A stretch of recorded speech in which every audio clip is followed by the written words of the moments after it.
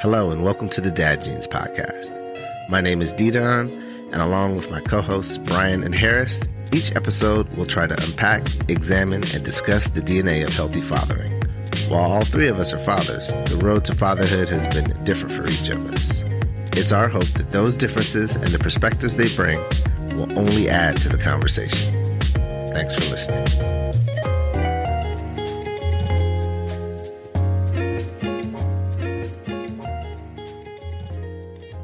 In this episode, we welcome Brian's sister, nationally syndicated radio personality Tareen T.J. Jackson, to the pod. Together, we chat about some of the ways that Black women and girls are depicted in the media, how that impacts the way we're striving to raise our daughters, and some of the emotional investments that fathers can make to support our girls. But before we do all that, let's check in. My people, what's good? What's going on? What's going on? B, you look excited, man. What's going on? Why are you happy? I mean, for many reasons, but since this is our check-in, you know, it was a good week. Okay. It was an interesting week. Nas had another great week at school, eating his lunch, but he's selective with what he eats. He's a carber, man. He's just eating all carbs. So whatever vegetables we send, he's just like, nah, I'm good. But you know, we're working with him on that. He had some highlights this week at school. He did the calendar. So, you know, this kid was talking about clouds and talking about the days of the week. And so that was definitely awesome. On the home front, you know, everybody's, again, like I said last week, fully vaccinated. And so we are just looking forward to getting out a little bit just to break up this normalcy, or break up what we've been used to. We went past the mall yesterday. Word.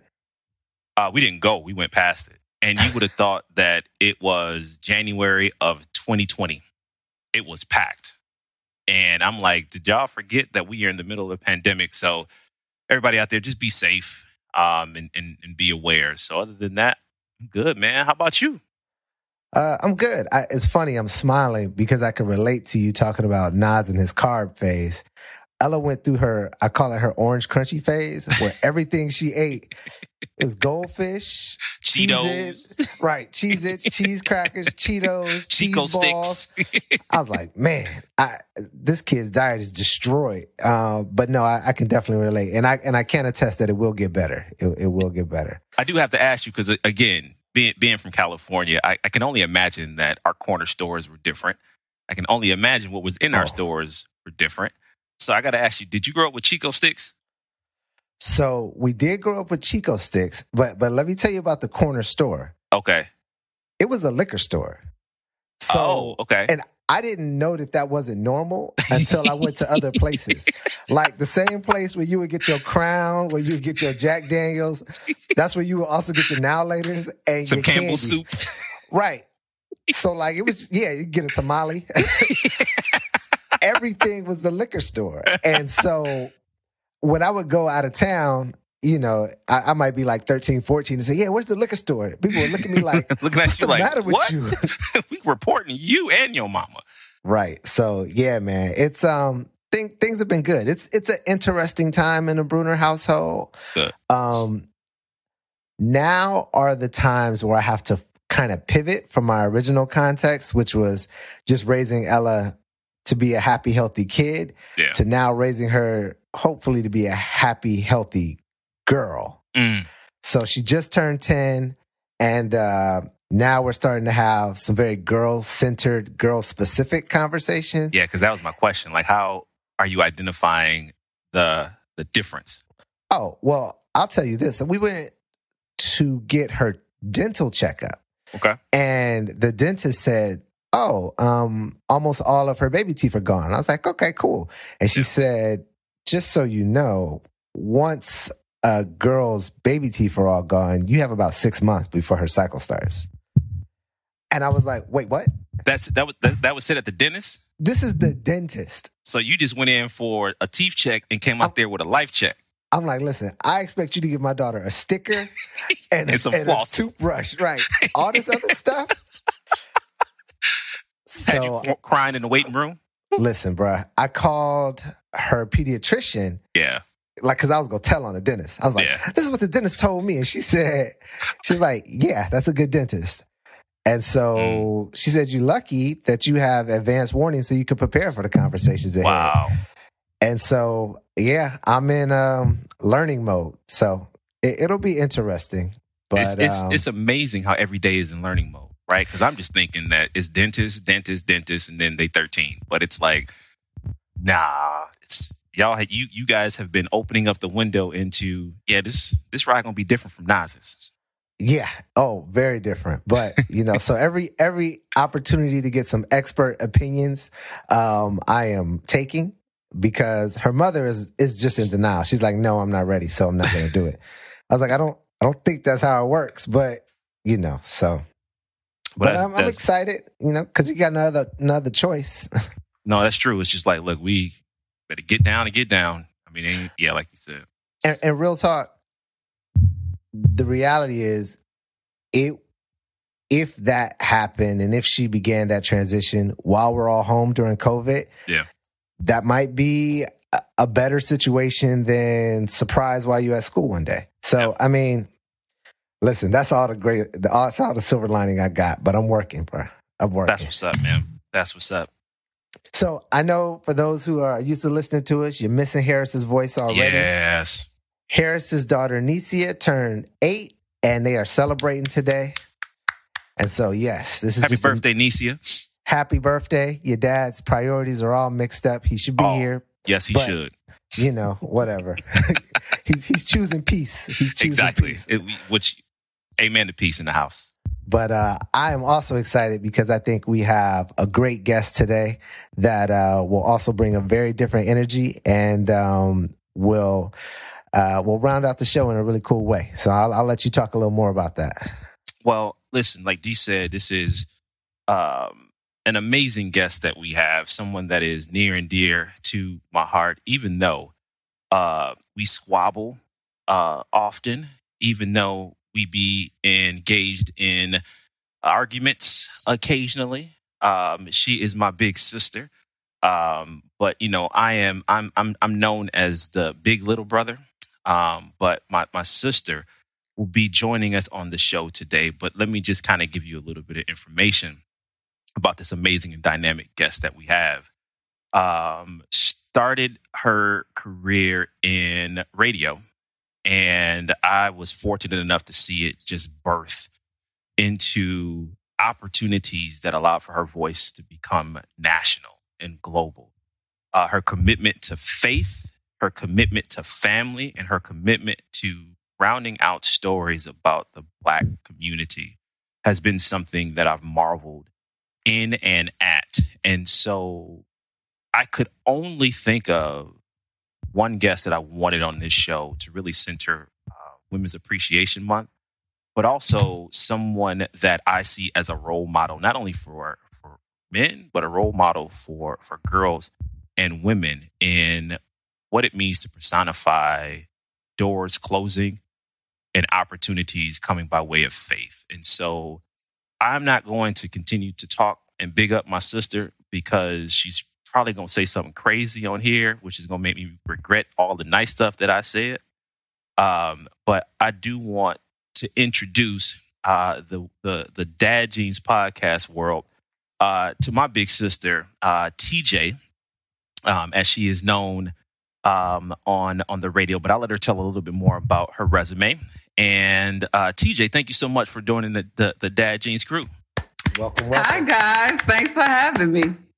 Absolutely. So, I mean, I got to tell everybody, she has a radio voice. She talks like this all the time. She talks like this. Sometimes I get mad. I said, hi, guys. That's all I said, Brian. Listen to how it sounds so nice. Y'all talk about I have a radio voice. She has a radio voice. But TJ, tell our listeners a little bit just about your story and your journey into radio and broadcast journalism. I graduated from the University of Wisconsin-Whitewater. I majored in broadcast journalism and public relations. As a little girl, I was really, really shy. I couldn't talk to anybody, but I always told my teachers that I was going to do the news one day. And it ended up happening, actually. I I started off as an intern in radio, worked my way up. I worked in radio for a couple of years before I ever got a paycheck. And then once I started, I ended up I found a woman, the woman who hired me, actually, Kathy Brown. She told me she would teach me everything she knew about radio if I promised to reach back and teach another Black woman everything I knew. When I started in radio, you only heard women on the radio in the midday, really, and then maybe as a sidekick in the morning. It was very much so a male-dominated field. And my first air shift was a quiet storm. I was doing a love show. Yeah, she was. At night. the name of my show was Pillow Talk. Yeah, you know? I'm like, so is that Levert? I had to get my sexy on at night. And then the next job I had after that, I went from doing the love show to the morning show. Now I got to wake up, you know. Yeah. So I did that for a while. I've done talk radio. I've been program director. I've managed radio stations, urban adult music. I also did a little bit of what they call Martini, which is like Frank Sinatra. I quit my job I worked in AM and FM radio in Milwaukee. I quit my job one day without another job in sight, but I was stressed out, working 7 days a week, all day. And I traveled to Dallas, Texas. I figured if it didn't work, I would go home. I didn't do it until I prayed and fasted about it. And I really talked a lot to God about it. I was very much so involved at church, and I didn't want to make any hasteful decisions, but I came. My mom and dad supported me. I remember when I told our mom and dad that I wanted to go. And then I said, can y'all help me drive my car and all my stuff? They was like, are you serious? Because I didn't have a job, but I found a job doing traffic. I was doing traffic on Steve Harvey's morning show. And I never even listened to the traffic on the radio before, but now here I am doing the traffic. And long story short, I remember I needed more money. And I remember the day I said, okay, well, let me start looking for other jobs.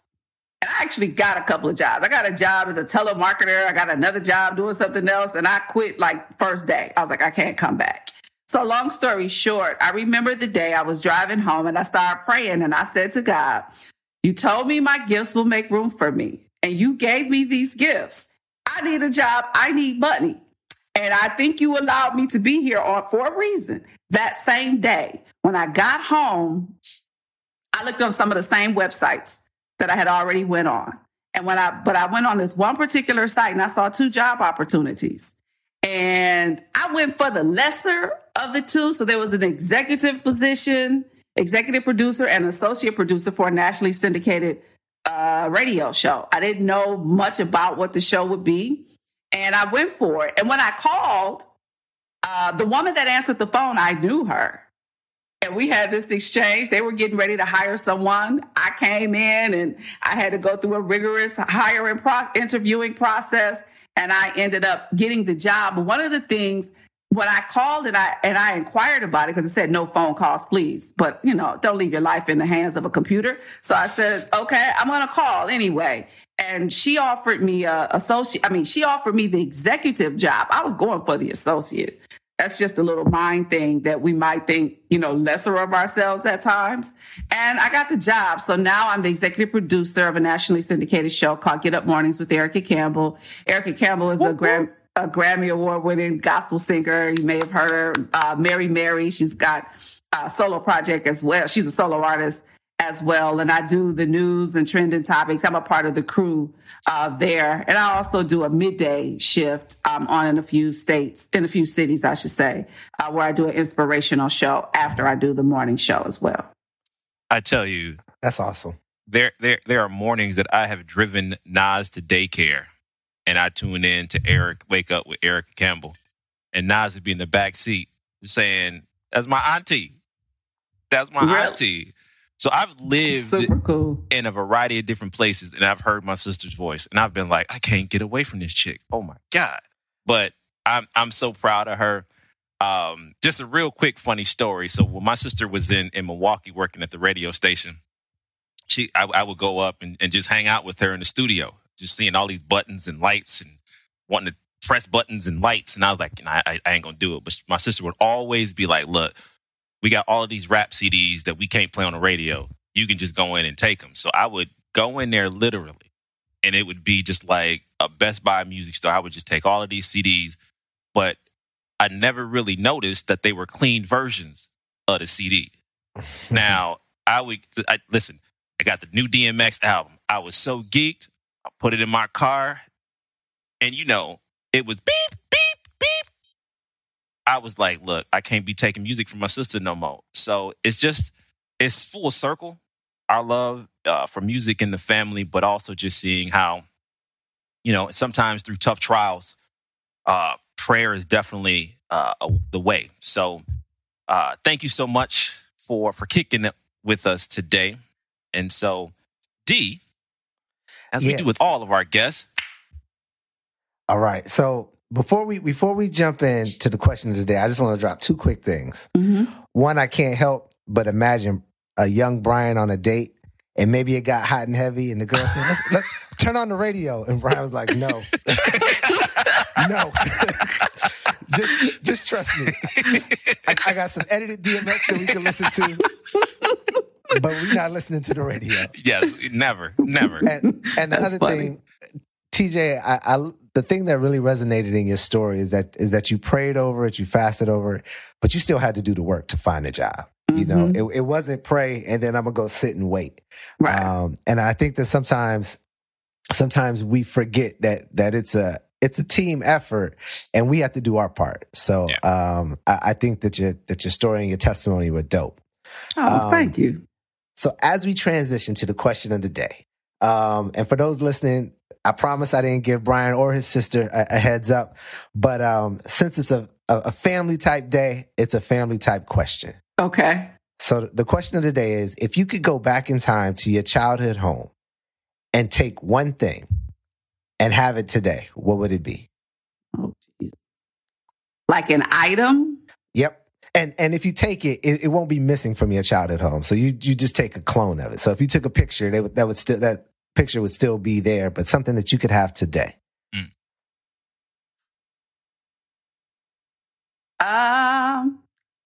I'm first. Mm-hmm. Whoever's got an answer can jump in. Stop, D. Yeah, you first. If I could take one thing from my childhood home, that's an interesting question. From our childhood home? But I'm answering the question, so it's my question. Just excluding me. I don't live there. Go ahead. Look, man. Hey, maybe she took you. No, I didn't. You know what? Called kidnapping. It's called kidnapping. You know what? Now, this may sound crazy that I'm going to say this, but when I was a baby, my mom gave me a piggy bank, but it wasn't a piggy. It was an elephant. And it was like a Dumbo elephant, and it sat up on this. I remember that. And it had my name on the front. And actually, it had a little message on the front. And I didn't know that I would grow up to become a Delta and collect elephants. Oh, that was the first elephant that I got. And I got it from my mom. And I had it all of my childhood years of my life. And I have no clue what happened to it now. I do remember that. Brian, is this where you tell your sister what happened to the elephant? Man, I kicked the thing down the stairs. Okay. B, what do you got? Actually, it's funny because I got it, right? It was my dad's baseball glove, right? So we talked about that, right? And my mom sent it to me for my birthday, or Christmas. So I got that. But to choose something else, I think I was in elementary school, and you have to sell candy bars to get these prizes that seem so far-reaching. It's like sell 9,000 candy bars and you get a wallet. Right.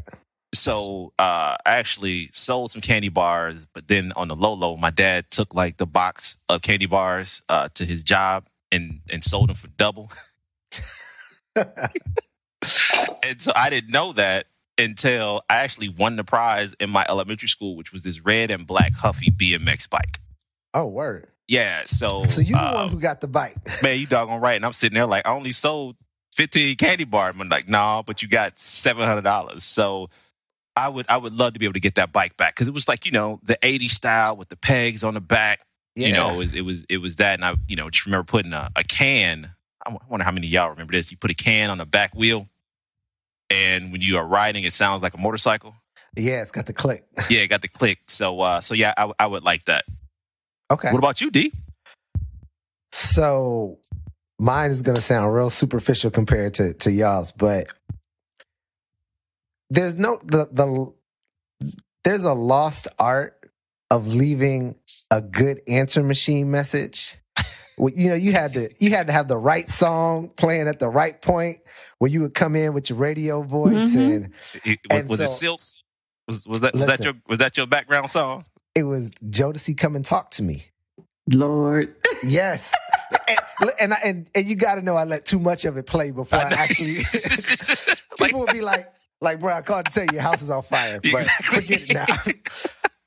I would love to just go back and get that old answer machine with the little tape, and just so I could let Ella hear how much of a fool I was at 16, 17 when I knew I was the man with my Jodeci Come and Talk to Me answer machine message. That's good. That is good. Now, would it have the small tape in it, or was you fancy and it didn't have a tape? No. Clearly, I had the tape, and it was a replacement because I was one of those kids who got the stuff that my mom didn't want once she replaced it. Yeah. So the one before that had the 2 full-size tapes, but this one had just the little mini tape. See, that was doing something back in the day. Yeah, man. Listen, you couldn't tell me nothing. Nah. 794-2410. I still remember my. Don't be doing that because somebody got that number right now in El Paso or somewhere, and it's going to be like, that's good. Nah, call that him, is leave dope. him a message. that is dope, man. That is dope. I would love to hear what Harris's answer would be. What would you think? Something with Nina Simone. And some Sage. Sad. Yeah, some Sage. Some Root. He gonna be listening to this driving in his car with his family like, man, I hate these fools. Even on my day off, they don't leave me alone. Game on. But we love you, man. We love you.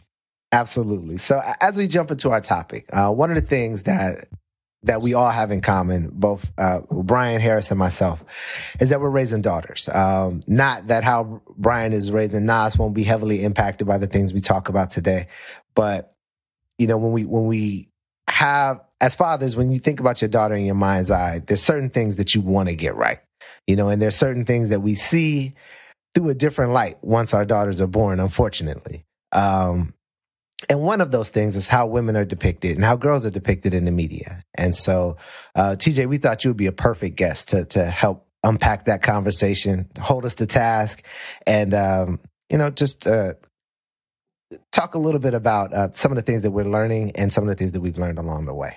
Mm-hmm. Mm-hmm. Women have been depicted for a long time, maybe not in the best light at all times.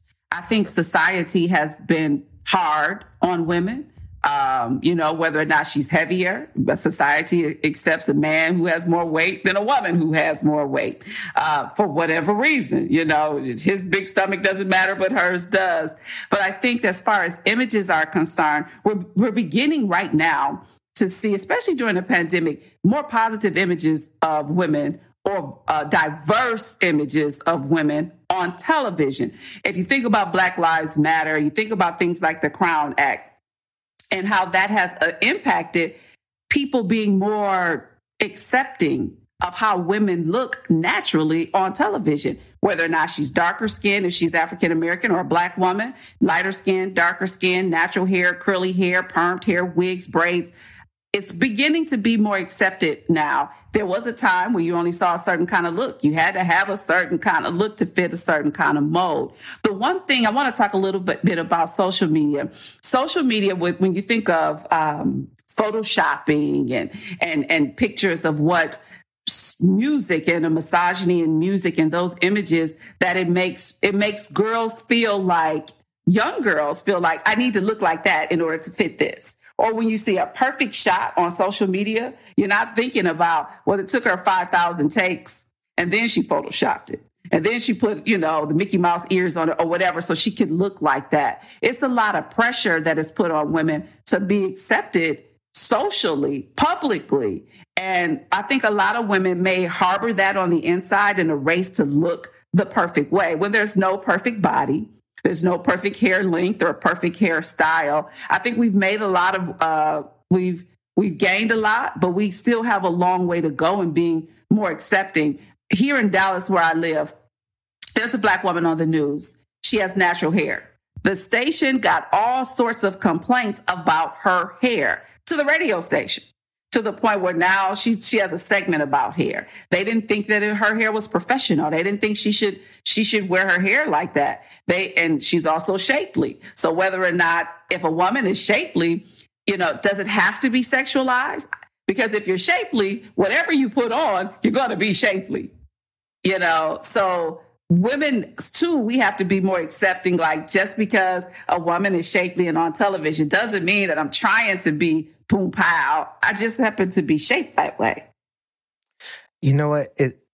Listening to you talk reminded me of a conversation I had with my daughter's mother. She's kind of in the media. She does public relations work. Okay. And she has to be very, very conservative with how she presents herself. Mm-hmm. But in the same space, like in the last 4 or 5 years, white women have straight been coloring their hair blue or pink or purple. Mm-hmm. And we're not talking about like punk rockers or people who are just in professions that might not be taken as seriously, but like executive white women. You see this on the news. And I think it's an incredible double standard, because we're not just talking about particular hairstyles, but even pink or blue as a hair color. Right. It just doesn't seem to be as limiting to other women as it is particularly to Black women. Yeah. Yeah. Hair, shape is a big thing. And especially if you're in the media, when your viewers or your listeners don't like what you look like, they can verbalize that. And then it's up to the network on whether or not they say you can or can't do that. Nowadays, they are opening up a little bit more where you can turn on the news. There's a man on Good Morning America who has locks. That was never heard of before. I haven't seen a woman with locks yet, Whoopi Goldberg, but she's Whoopi Goldberg on The View. She does what she wants to do. Everybody can't do that, but right. You don't see a lot of women rocking their natural hair on television a lot lately, a lot in general, but lately it's starting to happen a little bit more. And I think being able to turn on the TV and to see a Black woman with her natural hair, think about how that affects a little girl.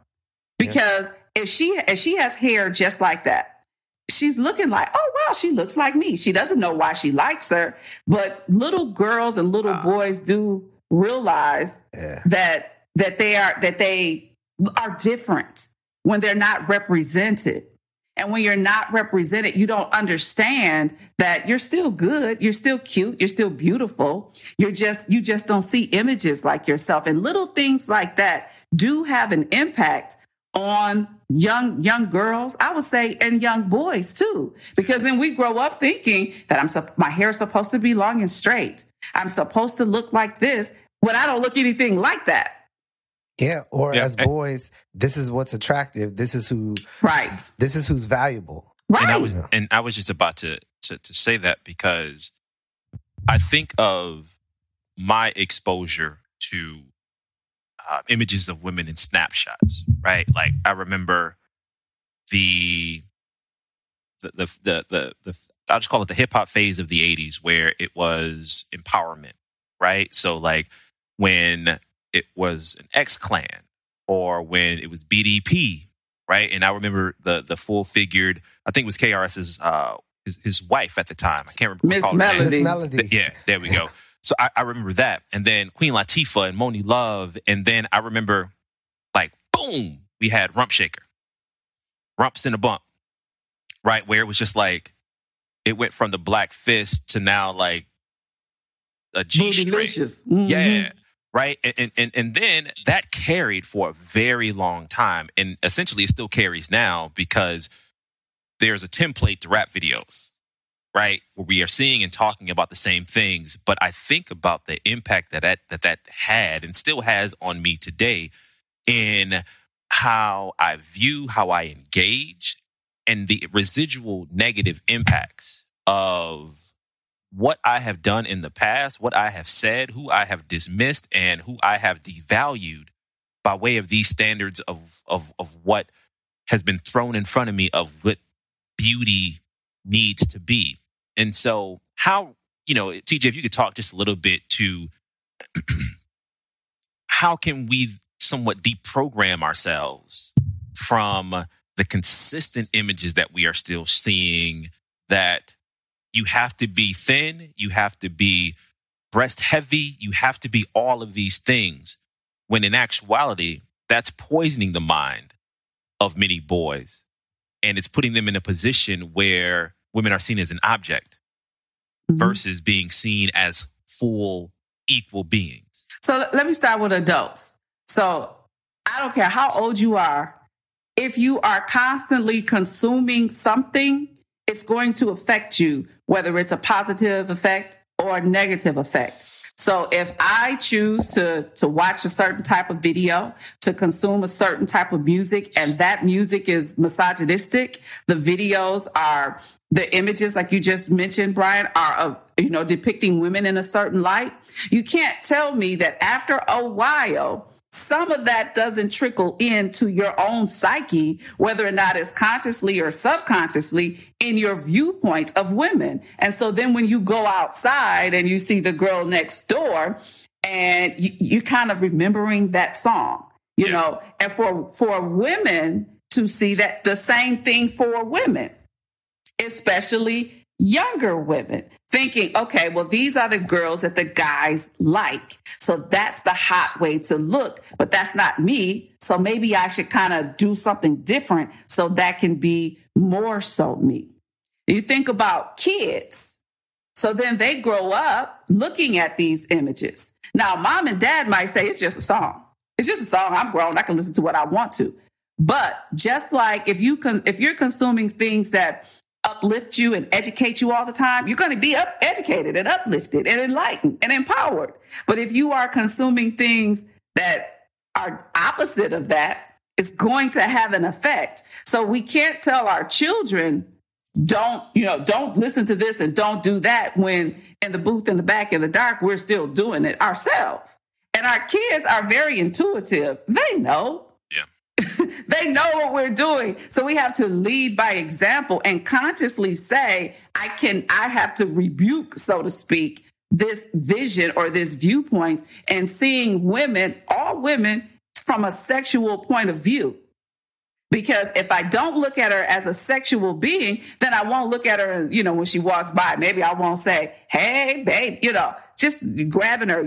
I think about all of the hashtag Me Too moments. And I think in my mind that entertainment has played a big role in the minds of men. Now, that might not be a popular situation for me, but I really do when it comes to just depictions of how women are sexualized and have been since probably the beginning of time in entertainment, on television, in movies, everywhere you look. Sex sells. And usually it's the woman that's the one. They do have the men too, but I think it's a little different for women. I remember the first time that I was, playing one of my jams from back in the day for my daughter. And she said, Daddy, why is that girl called Poison? And I was like, ugh, okay. You know what? She's not poison. But they said, yeah, let's just turn it off. And that's when I realized, it's a challenge, but that's when I realized that, like you were saying, TJ, we can't hold space in two different, you it's can't. Hard. Yeah. It's like hard. You think that you're living a double life, but the kids are like, I see it all. I heard that beat see it all. Wall, Dad. I see it all. Hey, I got to tell you this quick story with TJ growing up with the NWA tape in the crib, rapping and singing it. And my dad walk in. Hey, did you ever see that tape again? I never saw it again. It was the greatest hits of NWA. And I was in the bathroom, I knew every word to F the Police. And, but the learning point that I had in that moment, I remember sitting on the porch with my mom. she made me rap the whole song. And so then I was like, F the police coming straight. She was like, that ain't what you was singing. That ain't what you said. Say what you said. You know? Yeah, so now I'm sitting there and I'm just doing all the cussing with the song. And then after I recited all the words, she was like, "No, what are they saying?" And we talked about it. Why do you think they said it that way? And I was like, well, because the police and the black people, I knew what the song was saying, but that moment was a good moment for me and my mom, and, understanding. She was trying to understand what the song was saying. And then just me, I was like, okay, this was really bad for me to be listening to it. Although I still wanted my cassette, and that cassette mysteriously came up missing. So I'm glad you two-pronged approach. I'm glad that you spoke to our moms in like that teachable moment. I don't think we've ever had an opportunity as brother and sister where I've asked you this question. So I'm taking a risk and being vulnerable. But has there ever been a moment in my life with my engagement with women that you frowned upon and you didn't call me out? Or have there been moments where I was the epitome of everything that I'm trying to change, where it frustrated you, it made you sad? I would love to be, because I also think too, just as men, sometimes we have to have these moments where we're called out to be called in. Mm-hmm. And, there's a lot of work that I still need to do. But I want to be mindful that I am not projecting some of these images subconsciously to Nas and making it okay for baby girl. Dang, you got a response that quick? Dang. No, because what I was going to say, because I kind of don't. Because if it was something that would have been done that would have impacted me that negatively, I would have vocalized it in that moment. And it might have ended up in an argument, and it might not, the point might not have. So we probably had that argument and the point wasn't taken. Okay. Because sometimes we also have to give people grace when some guys might not understand that. Do you know that's kind of like sexual harassment? They're like, oh, is it? Because you might think that it's just a kind gesture where she is feeling like she has been violated, and then how that exchange in the moment might not be the right exchange, So Brian, I can't remember anything that stuck out, because I think I would have had to push through to say, yo, dude, what's up with that? Yeah. But we could have had that argument and I just don't remember. No, I remember moments, right? Like I remember moments, especially going to prom on a Friday with one girl. Oh, yeah, that's a good one. That is a good one. And this dude went on a date the next day with somebody else at prom, wore the same suit, matter of fact. Dang. Can I tell the story? No, go ahead. No, you getting mad. Febreze, right? You getting real mad. No. I'm not getting mad at all. But when I don't know how old I was, because I think I'm 8 years older than you. But when I was like, so wait, he going to 2 proms like the same weekend? I didn't see that though as a violation towards women. I saw that as you thought you was a player, and since you could do it, you did it. I didn't see that as disrespectful. But where did I get the images of like thinking that was okay from? Right? I didn't get it from dad. I didn't get it from mom. Right? Yeah. So when you think of the influence, and I don't want to make this about our family show, but when you think about the influence, a large majority of that was what I was ingesting, what I was seeing, what I was hearing. I'm not proud of that, but back then you couldn't tell me nothing. But, would I want my daughter to be Saturday's date? Right. And knowing that he had a Friday date? No. And you know what? If it would have been a girl who did that, she would have been looked at in a totally different light. True. Like, how you gonna go and what y'all do afterwards? And, so while other guys would perceive that as being, dang, he's straight doing it. If a girl had done that, she she all kind of such and suches, and that's just for whatever reason. Men can do the exact same thing that a woman can do in many situations, and it's received one way for the man and another way for the woman. That's real. One of the things that I was thinking about while we were sitting here is fathers are the first person to show a little girl how a man is supposed to treat them. Fathers are the first person that should show love to a daughter, that should show her how a date is supposed to go, how a man is supposed to interact with her, approach her, talk to her, respect her, love her. That example comes from the dad. And sometimes we have situations where sometimes it's uncomfortable for men. Women, I think, are more vocal than men. And girls need a lot of attention, and, we got a lot of questions, and it's like a lot of, mushy feelings and all that kind of stuff.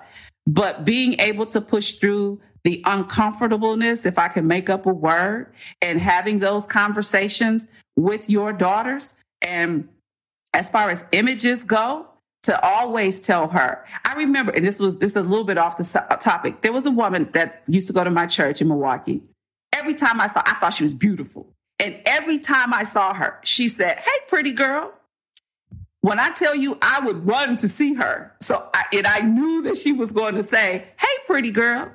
And I was an adult, but it still made me feel good because I looked at her as beautiful and she was calling me pretty, and it made me feel good. So, and that was just from a woman that was my mom and dad's friend to me. So thinking about a father telling their daughter, telling their sons, "You're beautiful, you're pretty. Oh, I just love your hair. It's so curly, so cute. Your skin, things like that." Sometimes I don't think we may think about, I'm not a father, of course, but we may not think about how little things like that will impact her. So when she does run into that greatest hits of NWA tape, or when she does see the Grammys and Cardi B and Megan Thee Stallion are doing the WAP at the Grammys, not the WAP, but you know what I'm saying. Yeah, we're going back to the 80s. Yeah. Well, yeah, it looked like they was doing the WAP, but it was a different version of the WAP. What does WAP stand for? Yeah, okay. So when she does get into those situations, or even a situation where she's just being herself and a man doesn't like her being herself, she remembers. You train up a child in the way that they should go. When they're old, they will never depart from it. So she'll be like, "Oh, my daddy told me I was pretty. You crazy. My daddy said that a man's supposed to do this. You're supposed to open the door for me." And there's a lot of girls now who don't expect for a man to open the door for them, who don't expect to get a certain type of kind conversation, who are very accepting of derogatory talk. I'm making up all kind of words, but I think we know what you're talking about. Where I'm going, and I think because she hasn't gotten enough examples and reinforcement, to say you don't have to accept that because you deserve this.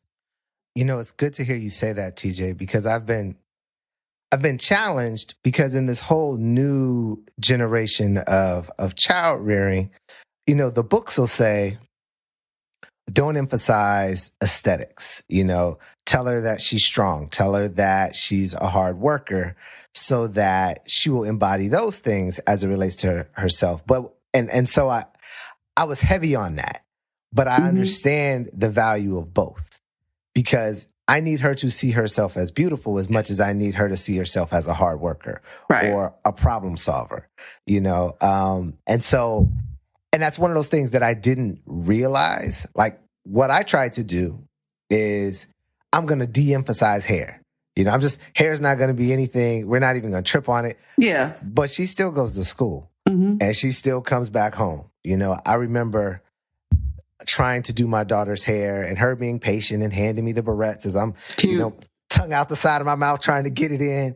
And she came back from school that day And, we were talking and she said, Daddy, I don't want you to do my hair anymore. And I said, well, we'll do it in the morning. She was like, no, I don't want you to do my hair anymore. Mm-hmm. And, it hurt my feelings until I realized, oh man, what must she have gone through at school for her to come back with that message? Mm-hmm. It's tough, because I easily could have made it about me and my ego, but it was clearly about her. And sometimes we can see that, other times we can't. That's so cute, and you to be commended for doing that. Just like a grown woman likes her hair a certain way, little girls I don't care how much hair they have, they want their hair a certain way. And so as a little girl, I had a whole lot of hair. I never liked my grandmother doing my hair because she gave me plaits with no barrettes and no rubber bands, just straight. And I didn't like it, because I wanted bows and I would tell my mom, I want a ponytail here. And then I want this over here. Like I could tell her what I wanted my hair to look like. So as a little girl, girls do know, I want my hair to look like this. And some of it is from what they see, from their cartoons or whatever they're consuming, or maybe even their friends at school. B, you're at the beginning of your journey. Have you and Faiza had these conversations in terms of what messages you really want to play up or any messages that you want to play down? That's a great question. And I also want to highlight you planting a seed very early, when you shared with me your aunts, your mom, just showering Ella with just love, right? So that immediately got me thinking about who will be in my daughter's sphere, right? Like who will be examples of the empowerment? Who will be examples of just direct? Who will be examples of all of these things that, when you live apart from family and when you're really like newly relocated, it's hard, right? It's hard to navigate some of these things. But Faiza and I, we've talked a lot about just what will the road look like for Sadia and how will it be different from Naz? And one of the first moments that sticks out to me was being in a car without Naz, and Faiza was pregnant. And I'm just listening to some hip hop. I don't remember what I was listening to, but Faiza turned to me and said, when we have our daughter, you can't be playing this. And it clicked, right? It was just like, what messages? And it almost got me a little shook because I'm like, oh, the baby's in the stomach. It might, I can't listen to this anymore. So we've had conversations about hair. We've had conversations about being intentional, about being around Black women, right? We've had conversations about what are we showing our kids? And that's another tough thing because Sesame Street does a great job at having diversity. But other than that, there aren't too many children's shows that are out there. So it's a struggle. And it's letting folks know that I need them now so that when it comes time, they'll be there. And my sister is very, very intentional. Every time she talks to Sadia, she says, hey, pretty girl, right? Or she compliments her on, and Sadia is 2.5 months, but I see that. So it's a struggle because I'm like, how are we going to do her hair? How am I going to do her hair? Because her texture is going to be different from Faiza's hair. It's going to be different from my hair. It's going to be a combination of both. So, it's a little scary, but it's also exciting. Mm-hmm. Yeah, it's also exciting. A really cool piece of advice that somebody gave me is if you wait to start speaking life into your children to the time when you think they're listening, you're too late. Too late. That's real. So call her pretty girl before she understands it. So that just becomes part of her foundation. Yep. That becomes part of how she sees herself. Yep. Mm-hmm. As opposed to somebody coming in now that she understands to change whatever narrative may already be there. So no, I'm all for it. And what's the investment? You know what I mean? Speaking love into a child, that's the standard anyway. I think it's also important to make sure that if your living environment doesn't come with images that look like your daughter, that you make sure you put them in there. Have baby dolls. that look like your daughter. Yeah. You know, books, pictures, things that you can place around the home that are just, you know, props in your house or whatever, toys. So she can see those images that look like her. So if she does walk into a room and she doesn't see anybody that looks like her, she still feels good about herself, as opposed to, why is everybody like that and I'm like this? Yeah. Right. We bought a Kamala doll for baby girl for many reasons, right? But one is, you know, the blended family that we have. And we were also gifted with a portrait of Kamala that we're going to have framed, and we're going to put that in her room. And so I appreciate you saying that, because we have all probably been in spaces where we've been the only one. And that imposter syndrome can set in, right? That stereotype threat could set in. But I like how we're leaning towards like that positive affirmation, right? We're leaning into prayer. Like, we're leaning into who's around me can pour into me to let me know that I'm okay, right? Mm-hmm. Because there are so many voices, as well as there are so many systems in place that make us feel that we're already not. You know, I think the common thread in what we're saying is intentionality. Yeah. Right. You know, when we made the transition from a DC public school to a private school, we knew there was going to be a very different makeup of the student body. And so... Yeah, you reached out to me. We talked about that. Yeah. And one of the things that we can't change who she's going to school with, but I can choose her dance school.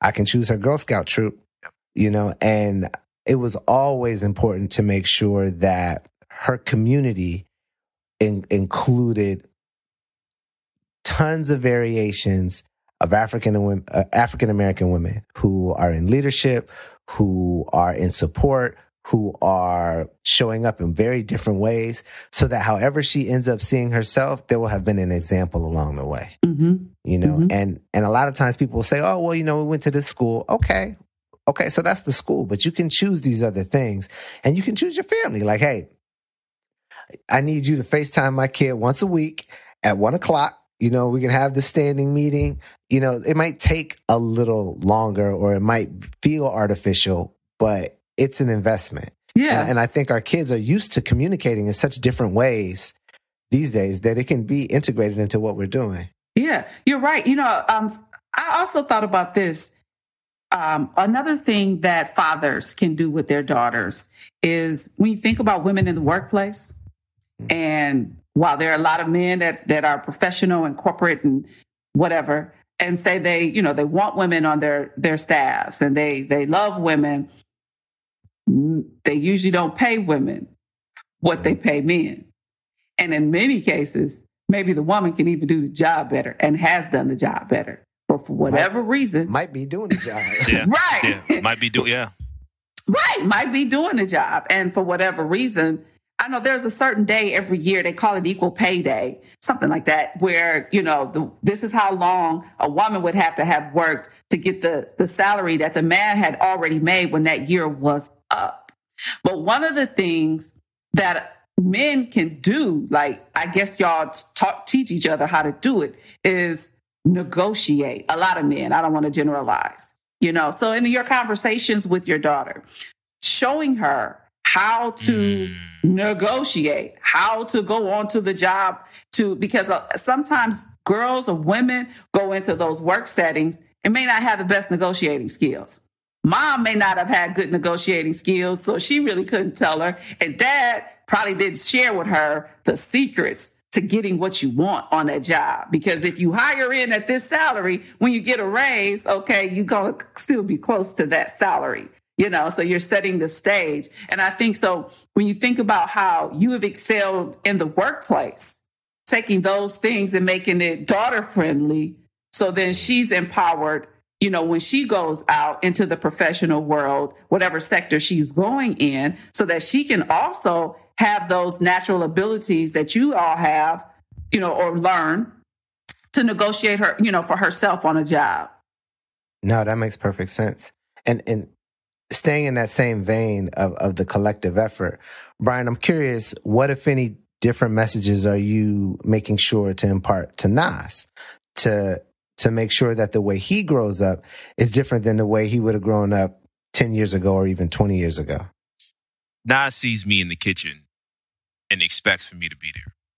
Like, Nas sees me cooking and will then see my wife cooking and say, no, that's daddy's job. Right? So it's, how can I be an image, but also how can I start to impart, right, standards, ways of respect, ways to show validation or ways to love. And so I'm very vocal with my love for Faiza. I say it around Nas. I want him to hear it, but I'm also showing him too, right? I'm also making sure that I am being vulnerable and being open, as well as trying to be mindful of what he is pulling in, right? He's not watching Teenage Mutant Ninja Turtles right now. He's not watching Spider-Man, right? He's watching cartoons just about kids having fun, right? Because I don't want him to think that violence is okay. Because there's a certain point where black boys no longer are cute. They become threats, right? So it's like, I want him to be a child as much as possible. And so I don't think I'm not close to having all the answers, but I am thinking of things that weren't done for me and making sure that I am asking folks so that they can help me. But I'm also making sure that there are some things that I've learned that I think are better than how I was taught. Yeah.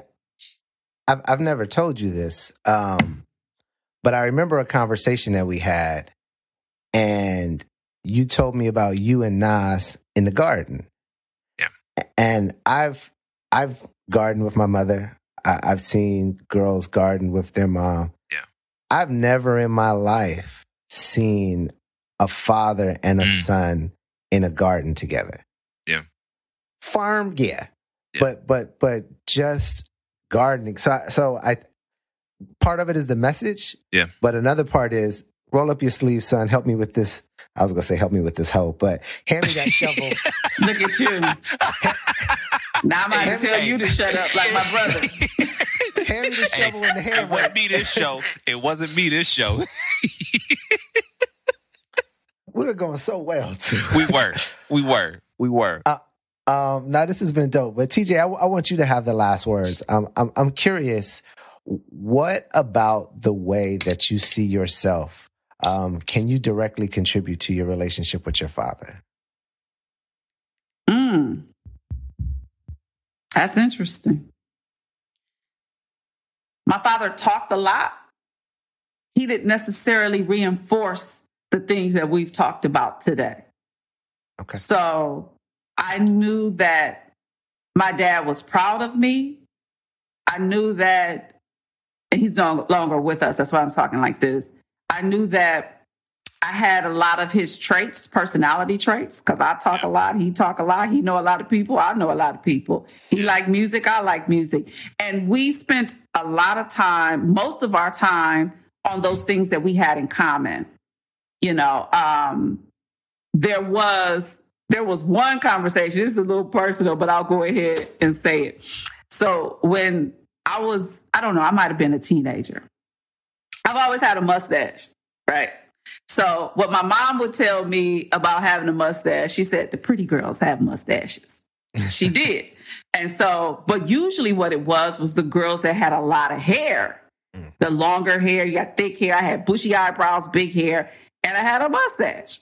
So my dad came home, and one day he came in my room and he had a razor, and he was like, I could tell it took a whole lot. And he handed me this razor, and he started telling me how to use it, you know. And I'm looking at him like, I ain't gonna be shaving, you know. So it was an awkward exchange, but I never forgot, you know, that exchange. Now, my mom always addressed it the way she did because she knew, she could see that I had this mustache. Everybody could, and when I would say things about it, then I was like, yeah. She was like, think about all the girls at school that have mustaches. I'm like, she is pretty. I'm like, oh. And I started going back to school saying, well, the pretty girls have mustaches. So whatever, you ugly, but that was a conversation that I had with my dad that I'll never forget, because I knew it took a lot, and and I don't even know, what made him do it, but he thought it was a good thing to do, and it was a good conversation that I had. I think I would also, I think that it's good for men to push through the uncomfortable conversations. Whether or not it's a girl that's about to come on her cycle, or being more open to, like not shutting away like it's a bad thing, because every little girl is going to happen to her. Having those conversations about what the boy said with your daughter. Like, I could talk about, I went through a engagement and a breakup. And I know my dad probably wanted to kill the dude, but he was very supportive in listening, just listening, and then just hugged me while I cried. He kind of didn't know what to say, because what he wanted to say, he probably didn't want to say to me, but he was ready for some action. Right. He was ready for some action. I remember that. I was sitting there like, I'm going back to college. Girls like to talk a lot, and girls can be emotional, and fathers to have patience for that and learn from their daughters on the way, like, how can I best communicate, with my daughter. And then also, before we wrap, I just also like to say, when we think about images that we see in media, entertainment, music videos, or what have you, how the entertainment industry celebrates men who have a lot of women. And then I think that perpetuates a certain kind of stigma in society where it's more acceptable. And women have also told me that, girl, all men cheat. You know that, right?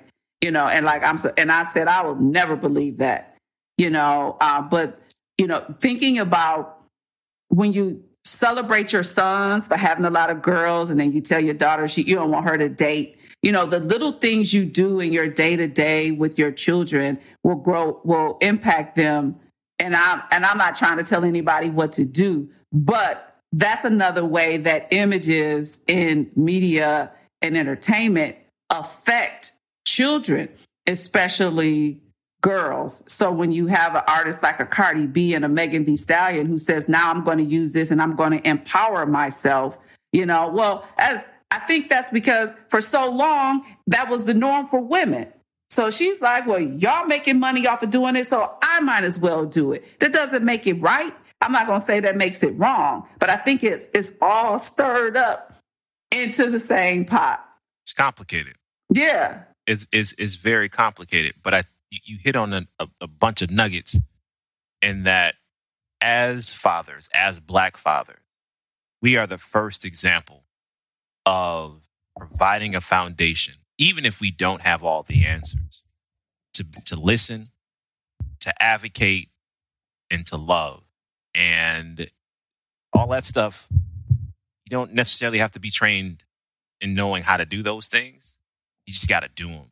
Mm-hmm. You just got to do them. And I think, to also add to that point, be aware of what images you are projecting of toxic masculinity as a father, because that can also set the precedent on how your daughter could look at, well, my dad did it and I'm comfortable with it, so I need it in my life. And that's not necessarily that's not the case. Not the case. Good point. I commend you for having this conversation, for the podcast in itself, an outlet for, especially for men to come together and talk about being fathers. I think that's one thing that we don't do enough, is just really have honest, open conversations with each other. And we've seen through this pandemic that we need each other more than ever. It showed us, we've learned a lot in this pandemic. And one of the things is we're not in this world alone, and we need other people to survive, and to be able to connect with others is an awesome opportunity. And so I thank you for having me today. And I just commend you on the job that you are doing on the Dad Genes podcast. And I hope that you continue to bless a lot of men who need just information and conversation. That's that radio right there. Let's look at that. Look at that. Listen, that's the wrap up. That's the wrap up. Right, we ain't got nothing else. We might as well she dropped the mic. Bye, everybody. Real quick, TJ, for somebody who's loved what they've heard today and they want to hear more from you, more of you, and just want to get the TJ experience, where can they tune in? Where can they connect with you? On Facebook, TJ Live. Instagram, TJ Live, DST, double sigma theta. And if you go to the App Store and you get the Get Up Mornings with Erica Campbell app, you can hear me with the Get Up Mornings crew in the mornings, Monday through Friday from 5 a.m. to 9 a.m. Central. And then I'm also on my show is called Praise with TJ. So I'm on Monday through Friday from 9 till 2 on that same Get Up Mornings with Erica Campbell app. That's the easiest way. This has been a blessing. I'm glad that we were able to get through a show, TJ, and not argue. It's very rare, but it's also out of love. So I really thank you for just shining a light on, exposing me to some things that I didn't even know. Now I'm your baby brother. But also as a dad and recognizing the village that I am blessed to have and how not only Nas, but Sadia will grow up with just having positive role models to look towards. And so normally when we start our shows, we ask our guests for their six-word memoir, but I think it would be fitting to bookend the conversation with your 6-word memoir, letting us know a little bit about your mantra.